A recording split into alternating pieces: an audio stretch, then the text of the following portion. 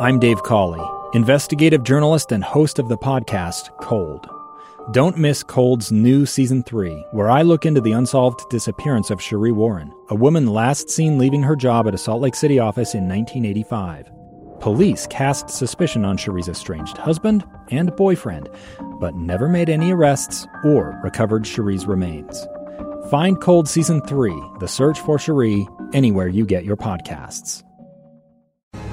Inside Sources. Inside Sources. Inside Sources. Where KSL offers Utah deeper insights on the news. Host Boyd Matheson divides rage from reason and elevates the conversation on issues crucial to our community. On KSL News Radio 102.7 FM and 1160 AM. The headlines today: Speaker Nancy Pelosi is stepping down as the Democratic leader for the next Congress. Kevin McCarthy is attempting to step up. Hakeem Jeffries is waiting in the wings. The question now is, what happens next? Let's begin. Think you know the news of the day? Think again. Well, we do want to get behind the headlines of the day. Of course, the dominant headline about Speaker Nancy Pelosi announcing in the chamber this morning that she would not seek leadership election in the new Congress, the 118th Congress, which begins in January. And in doing so, she also said that it was time for the Democrats to have a new generation of leaders. Of course, currently the three leaders at the top of the Democratic side of the aisle, Steny Hoyer, Jim Clyburn, and Speaker Nancy Pelosi, all of whom are in their 80s. And so it was a very clear signal, and within moments after the Speaker concluded, Steny Hoyer announced his support for Hakeem Jeffries, 58-year-old Democrat from New York, and that he is very likely to be the next Democratic leader there in the House of Representatives. And we know Jim Clyburn is already on board with Hakeem Jeffries, so that one seems almost a bit of a coronation there on the Democratic side. We'll see how those other leadership positions shake out. On the Republican side, of course, Kevin McCarthy is positioned as the leader of the Republicans. But remember, to become the Speaker of the House, you have to get 218 votes.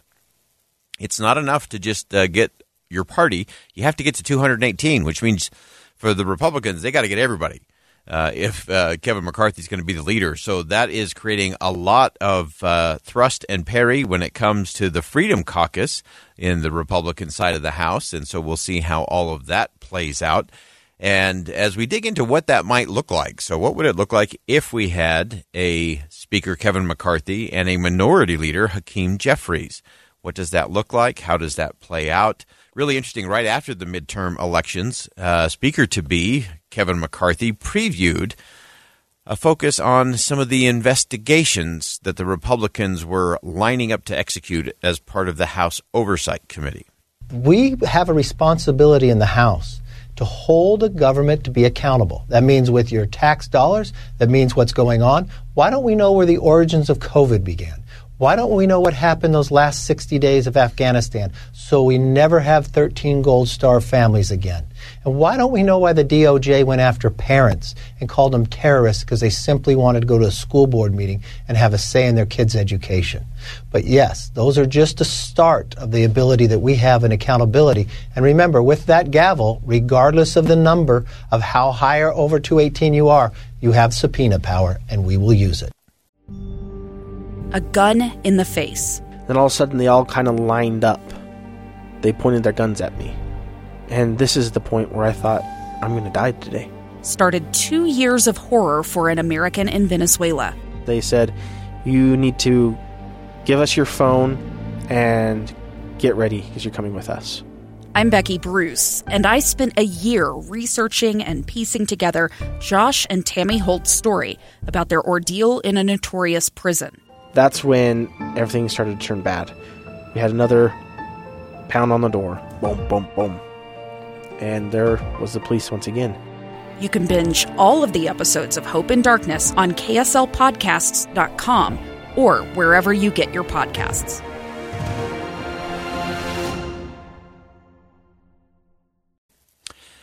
So I think that is a preview of coming attractions as it relates to the Republicans being in the majority in the House of Representatives.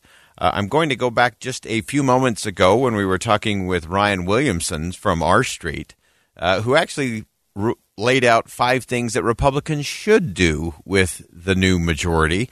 And one of the things that he focused on was, yes, you need to do oversight. That's part of the job. Just make sure it's not punitive, that it's not political, that it's not theatrical, that it's substantive. That's an important part of oversight.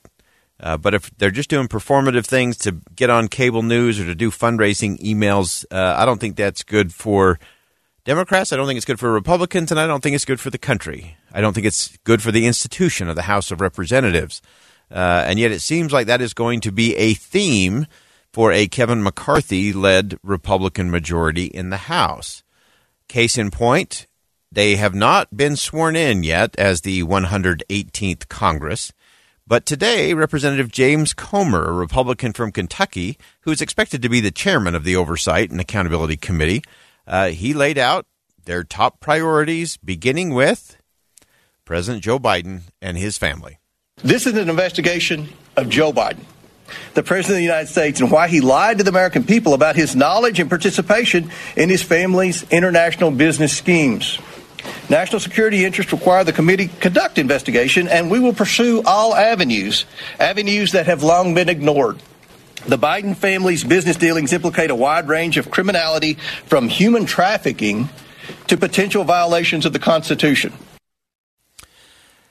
So that's where they begin. They're not even sworn in yet, and they're laying out the case against the current president, against his son, Hunter Biden, and we'll see how that plays out. In this same press conference this morning, Jim Jordan, who's expected to be the chair of the House Judiciary Committee, followed on Comer's heels, saying that the committee will focus on oversight of the Justice Department and the FBI.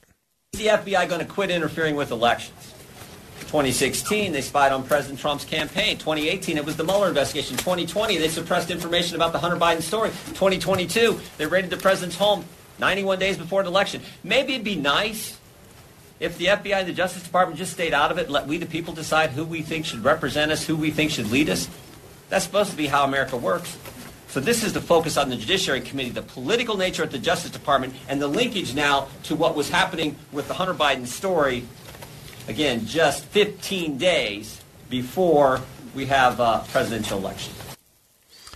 And I would add 6 weeks before anyone takes a gavel.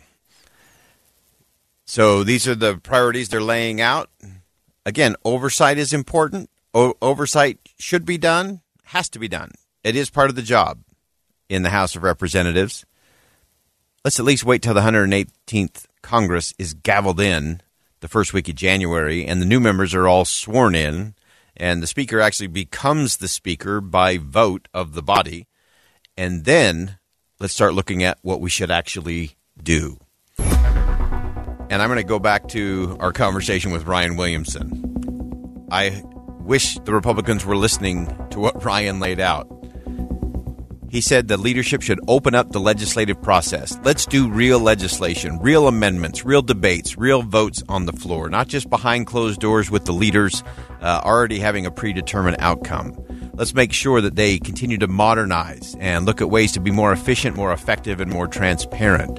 The majority, I think, should stop that abuse of proxy voting. Proxy voting is okay when you're in the middle of a pandemic. Being together in the room humanizes the discussion and the debate and changes the conversation. And then we should really get to some fiscal conservatism in terms of let's really check spending, not just when the other party is in power. Whoever's in power, we got to check the spending, and we got to get to a different kind of conversation that's not just about politics, not just about power, but is about legislation and about doing what's best for we the people. That's an agenda that everybody should get behind. Think Again with Boyd Matheson on KSL News Radio. 2 years ago, Americans watched in horror as a crisis unfolded at the Kabul airport. She was tear-gassed and beaten. Images of thousands desperate to escape Taliban oppression filled our news feeds.